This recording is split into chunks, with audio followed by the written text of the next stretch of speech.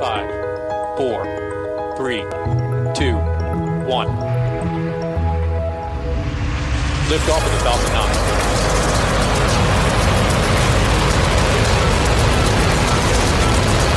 Falcon 9 clear the towers. Hi, I'm Mark Boucher, and this is the Space Q Podcast. This week we have another special recording from the recent Canadian Aeronautics and Space Institute Astro 2019 conference in Laval, Quebec. In this podcast, the topic is commercial lunar exploration. The panel was divided into two sections, presentations by each panelist, followed by a moderated question and answer session.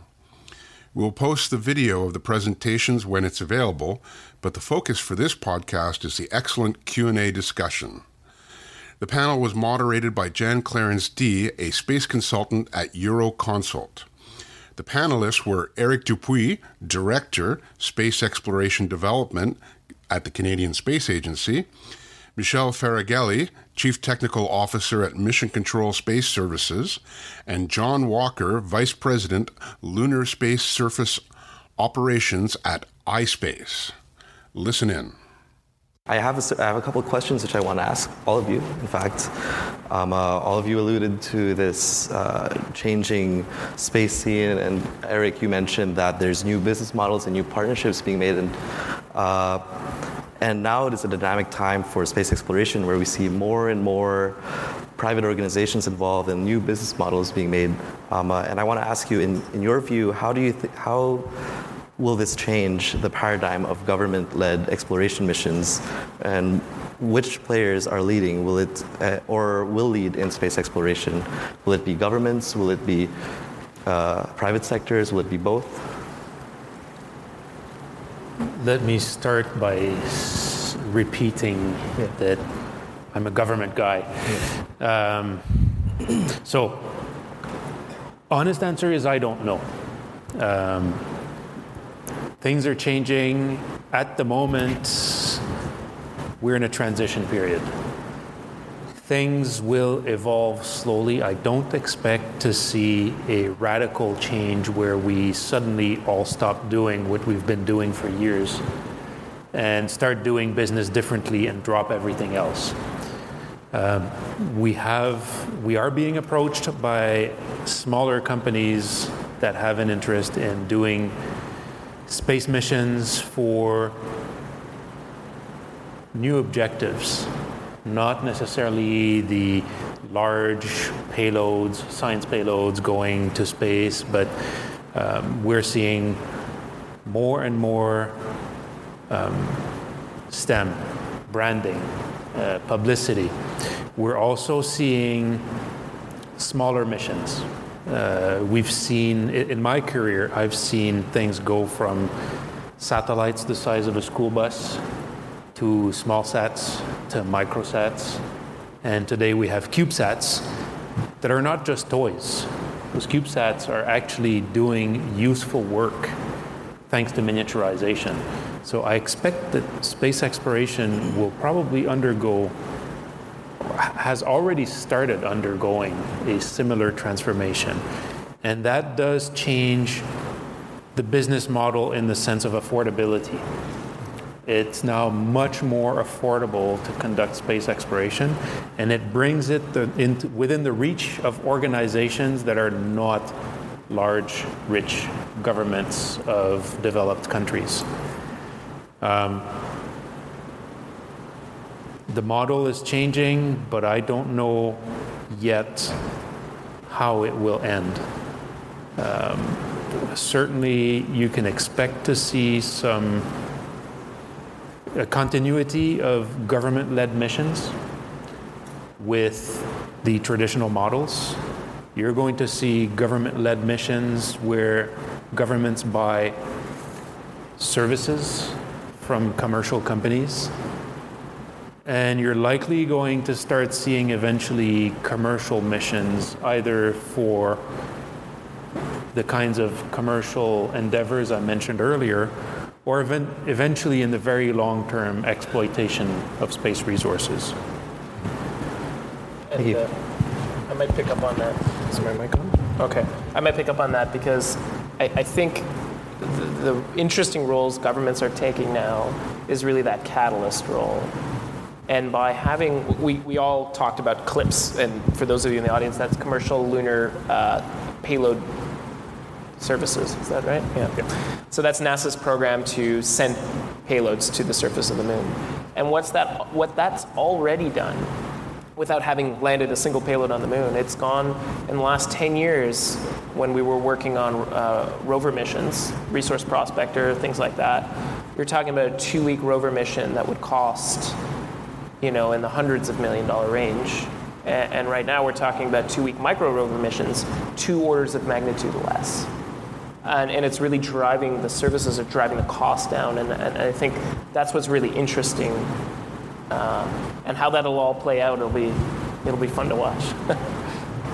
Definitely. Yeah, I think it'll take some time to change to a commercial landscape. So as space industry companies, we typically have space agencies as customers, and they seem to be really taking the initiative to make programs like CLPS and LEAP, and give some incentive to be faster and cheaper, offer standard services. And I think as the greater public, greater set of industries sees the success of those types of missions and types of technology development, then it's an opportunity for them to come in and say, okay, look, they've demonstrated that space can be cheaper. We can have access even to the lunar surface. What can I do that's interesting there? What can we do to make money on the lunar surface? Definitely. So right now I also want to ask you a bit more questions concerning the challenges, and all of you mentioned challenges with commercial lunar exploration and all that. And I wanted to ask you, what do you expect to be the biggest challenges for your organization, and how do you plan to overcome these challenges? John, you mentioned that technical challenges would be was a big problem for in terms of the landing of the previous competitor rovers. I want to ask, maybe, is there other types of challenges that you see in the near future? Yeah, absolutely. So there's definitely a technical challenge for a commercial company to land and rove on the moon. But now we have an ecosystem with many companies. We're able to get partners that can help us surpass those challenges. And I think our company is kind of at that stage where we can see the horizon past those challenges. I'm actually really excited to see how many companies are actually going to the moon now. And so I think our biggest challenge now is going to be our competitors and differentiating ourselves with our competitors, deciding when to work with them, when to compete with them, which is a unique space industry problem, I think. But yeah, we'll have to find a way to differentiate us as a company, because the landscape suddenly became very competitive. Yeah, I think as a private company, you need to make money. And if you're planning on landing on the moon in 3 years, well, you have people's salaries to pay and rent and internet connections and all that fun stuff. And so you need to be able to bring in revenue as a commercial company. And the whole idea behind commercial space exploration is that you're not reliant upon government contracts to grow that business. And so then it becomes challenging if you're a company that intends to deliver payloads to the moon. Well, before you start delivering the payloads to the moon, how are you generating revenue? And some companies have raised money from private investors.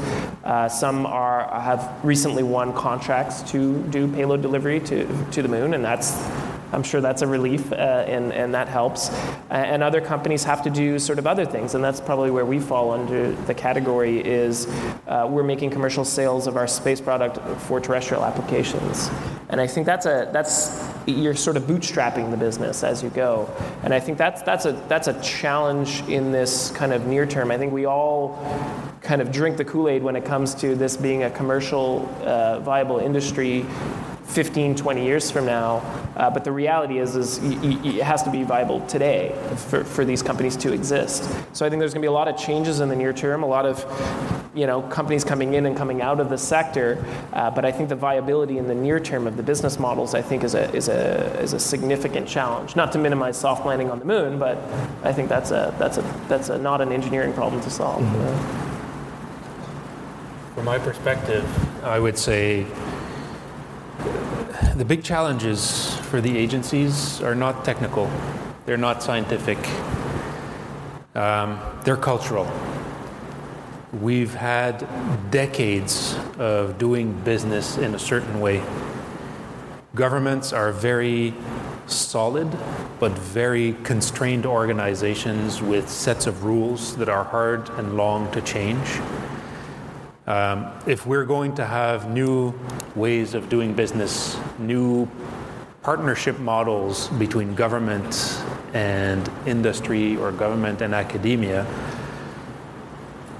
it's going to require looking at those mechanisms and those rules and challenging them, and also pushing for changes, for basically adapting to the new reality. And another big change is going to be to change the risk aversion.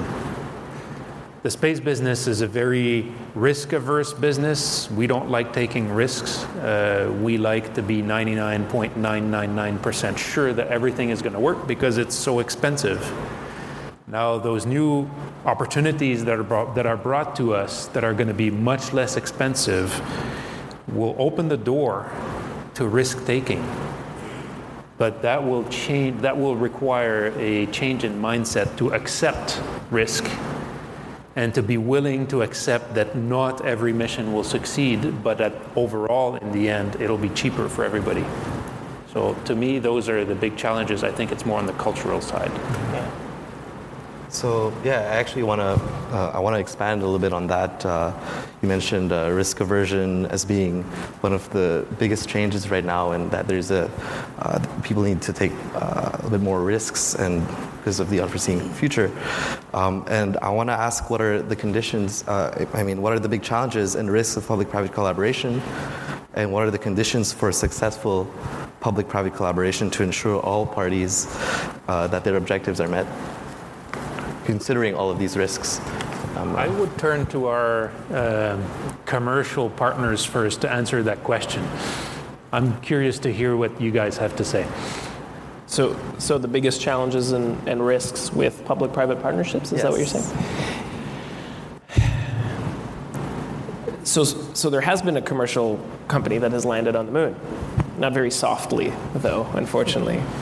And I think that was an important milestone in all of this, because it didn't land successfully, but largely I don't think anyone has deemed the mission a failure. And I think that's a shift in the mindset that Eric was referring to, where you have to be okay with that, and it has to be viewed as a success. So as long as you're failing cheaply, it's better. Now, with public-private partnerships, you're spending taxpayers' money. And that becomes a completely different conversation, I think, because there will inevitably be a risk tolerance at some point. The question is where. And, not to say that we want to make,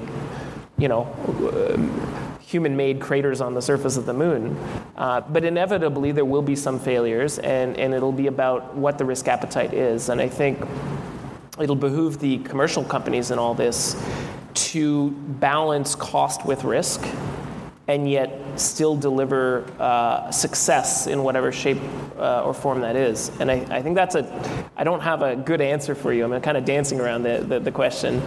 But I think that might be the secret to all this, is how do you still have success if there could be failures? A lot of folks are lowering the bar a little bit now. We're talking about 2-week surface missions. And the reason why we talk about 2-week surface missions is night survival is very challenging. And so no one's saying that they're going to do it, although everyone's going to try to do it. And I think it's those types of things, kind of incremental successes, and building that capability from the ground up will be the right strategy.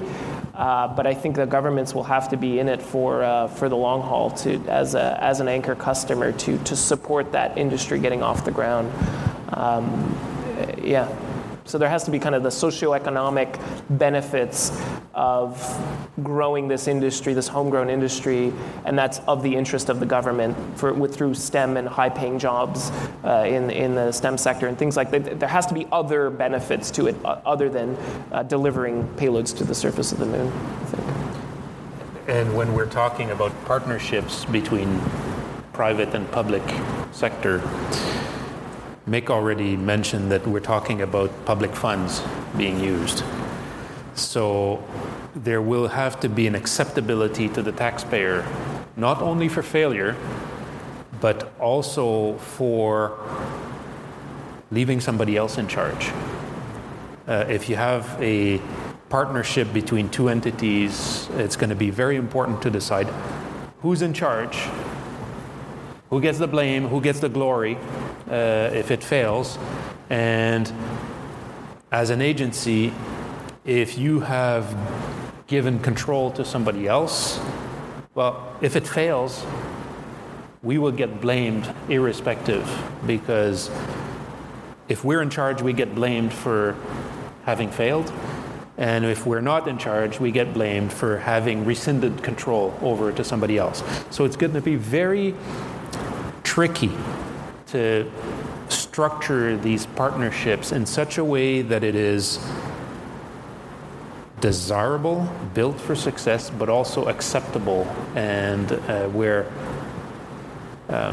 failure will be an accepted outcome.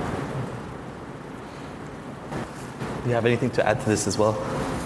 I'll just add that I don't think we've found yet kind of the equilibrium point where the risk tolerance lies. Probably takes some failures and some successes to really figure it out. But we'll get there, I think.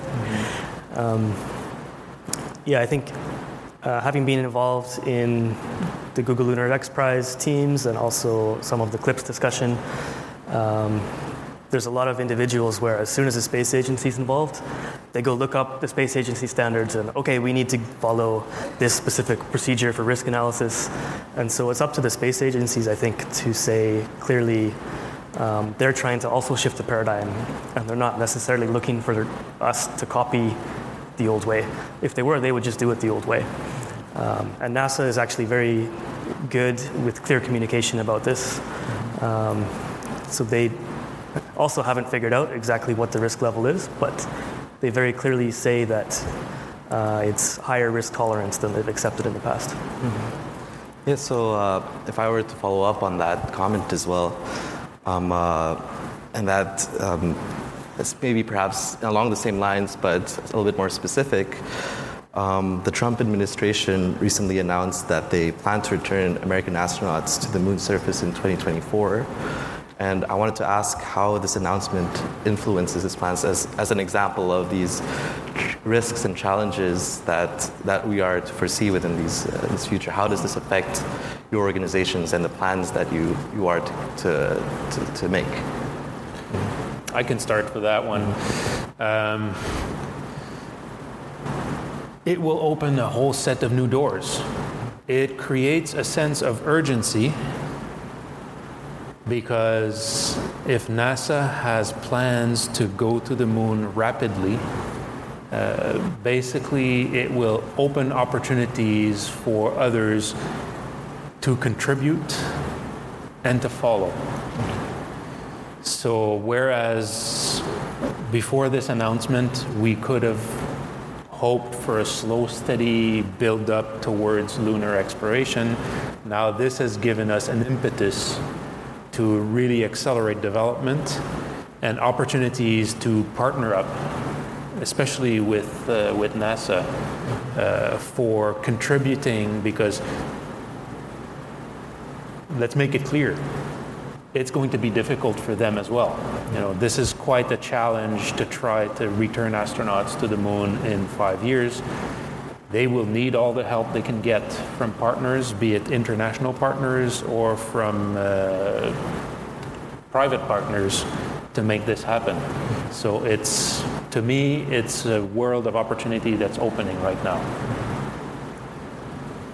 Yeah, I mean, this is probably the only Trump tweet I could try to interpret, on stage anyway. But I think it's not as out of the blue as it may seem initially. There's a lot of capabilities that have been developed. Google Lunar XPRIZE really was a catalyst in growing that industry. Blue Origin really has been working on this problem on the lunar stuff with 0 government contracts.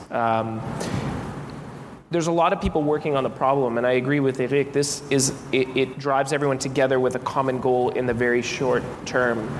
And yeah, it might be a pivot for some of us, but it's not a bad pivot.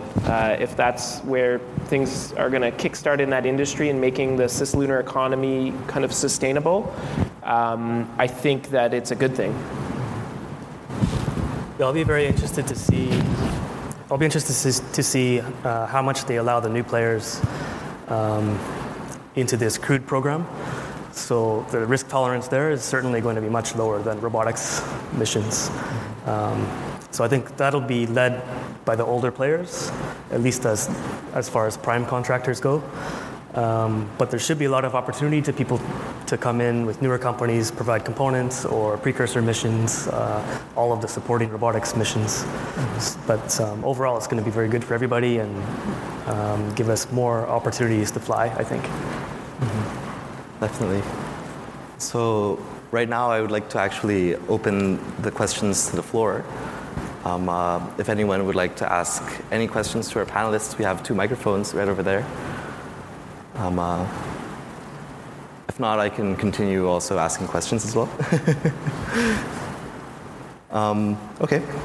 So, as another example also of these types of risks and in terms of government and all, how would you think a change in administration or government in the U.S.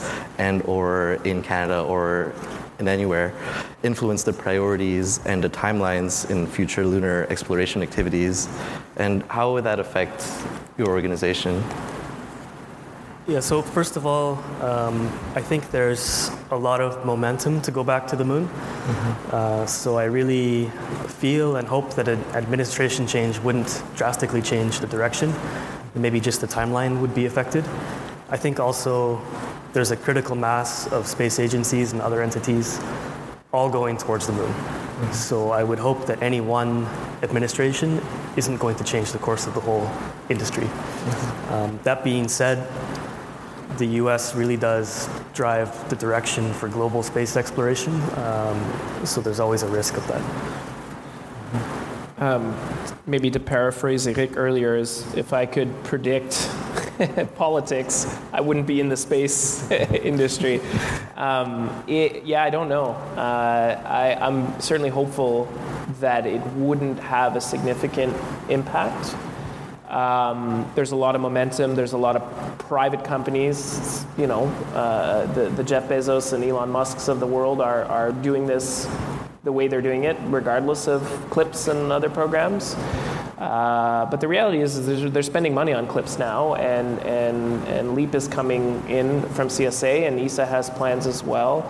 I don't know how. I'm not a policy wonk, and I'm not a politician, so I don't know how hard it is to redirect those funds once things start getting going. But I'm hopeful that it wouldn't have a significant change. Not much to add, really. I share the opinion that if anything changes, it'll be the timeline more than anything else. And I'll give you a scoop. Don't believe any of the timelines that you're seeing today anyways, because they will change. So any change in politics, all in all, will be no change, because those timelines that we're given today will not be the timelines that we see in the end. And any change in administration will not change the momentum to the point of completely derailing the whole story. If anything, it's going to be minor tweaks, shifts in destination, shifts in timelines, but I think this thread is there to stay for a while. So if anyone also has questions, feel free to stand up and wait along the line, the microphones. Oh, we have one question over there.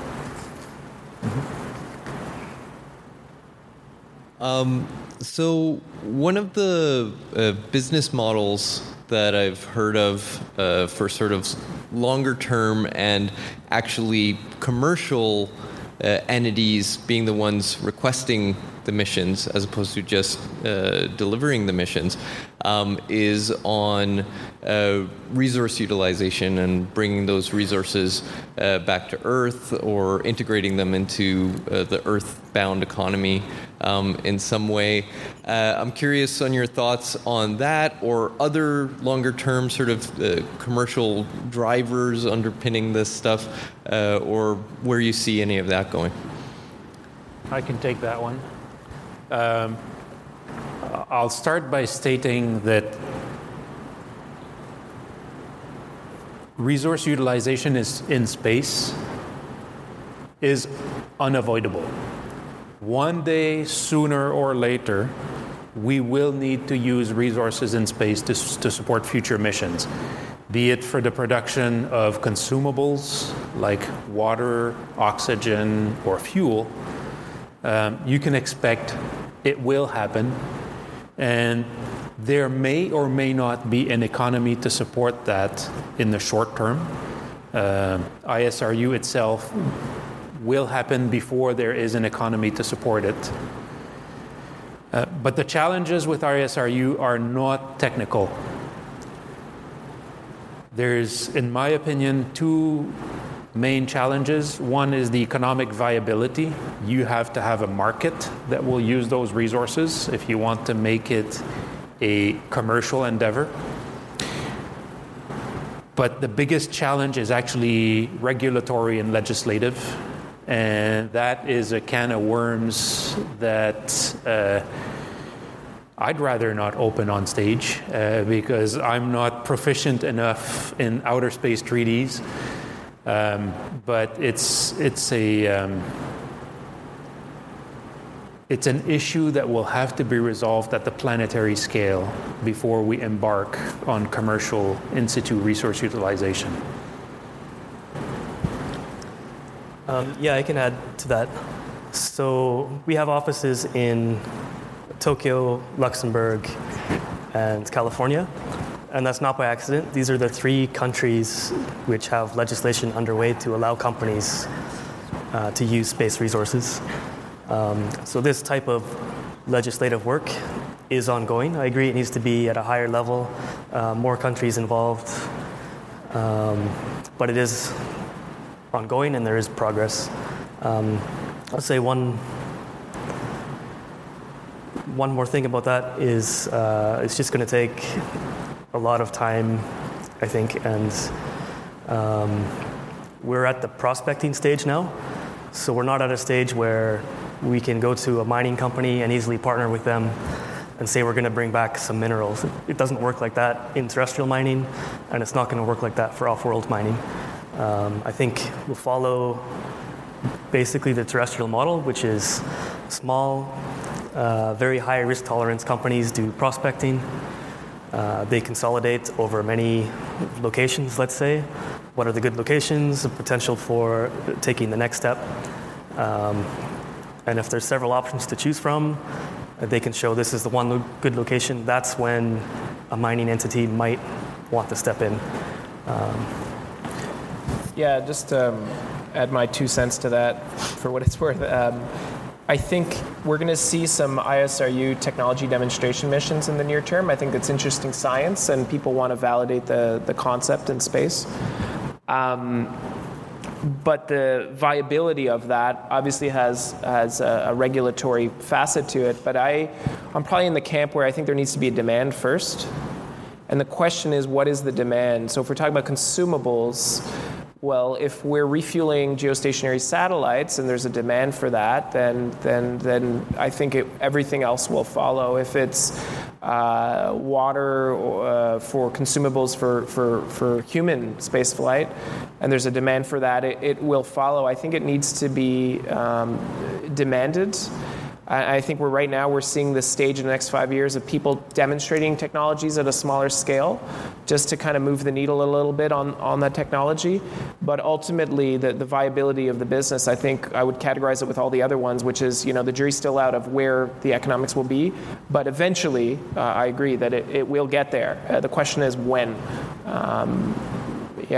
Yeah, but people are talking about it, and I think when you talk to folks at the government of Luxembourg or the Luxembourg Space Agency, a big reason why space resource utilization is important to them, it's not just the fact that they're a small country with not natural resources and they view space as an expansion of their economic sphere.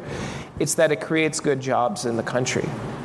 And I think that's something that's really interesting that drives the policy in those countries is why do we want to change the regulations? We want companies like Planetary Resources or Deep Space Industries to set up shop here, or iSpace. They're the only one of those three companies that I mentioned that are still in operation. Planetary Resources and Deep Space are no longer in operation. But I think it's coming. It's just a question of when. Do we have any other questions from the audience as well? So I think Mick was referencing the Israeli lander that crashed into the moon, and so obviously that's not something we like to see. But on that mission, there were a whole lot of good outcomes as well before they crashed. So my question is, for these upcoming lunar missions, how are you sort of planning to get good outcomes like that, even if you do run into failures in the end? Absolutely. We need to establish mission success criteria that will not only rely on the end objective being met, but to have basically a succession of mission success criteria with different gradation to ensure that if we are going to invest into these missions, that we get something in return and that we can build on it and not only put all of our money on the ultimate outcome solely. So I agree that is the strategy to ensure success, is to have those goals that build up incrementally, and that if you achieve partial mission success, you can still claim victory. Yeah, so internally we also have different levels of mission success criteria. So we also, if we were to crash on our first mission, that wouldn't be a failure. There's still lots of information, lots of lessons learned. We also have a lot of additional instrumentation on our first couple of missions for this contingency, so that we can learn as much as possible and input into the next designs. Yeah, and I think even beyond the technical, learning outcomes you can get from those missions, I think the reality, and this is what the Space IL folks were really promoting, was STEM education. It got a lot of social media traction and a lot of attention in the country. Maybe 10 years from now, we'll see a bump in, people enrolling into engineering programs in universities. Those are real measurable outcomes for governments. Those are really important things. And we're talking about it here today, and I think that's a sign of success. And I think those are things that all kind of are taken into consideration, I think, when governments make decisions to invest in these higher risk kind of endeavors. We have time for one more question from the audience. If no one has one more question, I have one final question for our panelists. You mentioned that that the vision is there to have like a sustainable presence within the moon, and that it's not a question of if we will get it, it's more a question of when we will get there. And I wanted to ask if you think there is some sort of event or game-changing milestone or technology, a catalyst that would have to occur or that will occur, that you think would enable this vision to happen, or do you think it's already happening right now?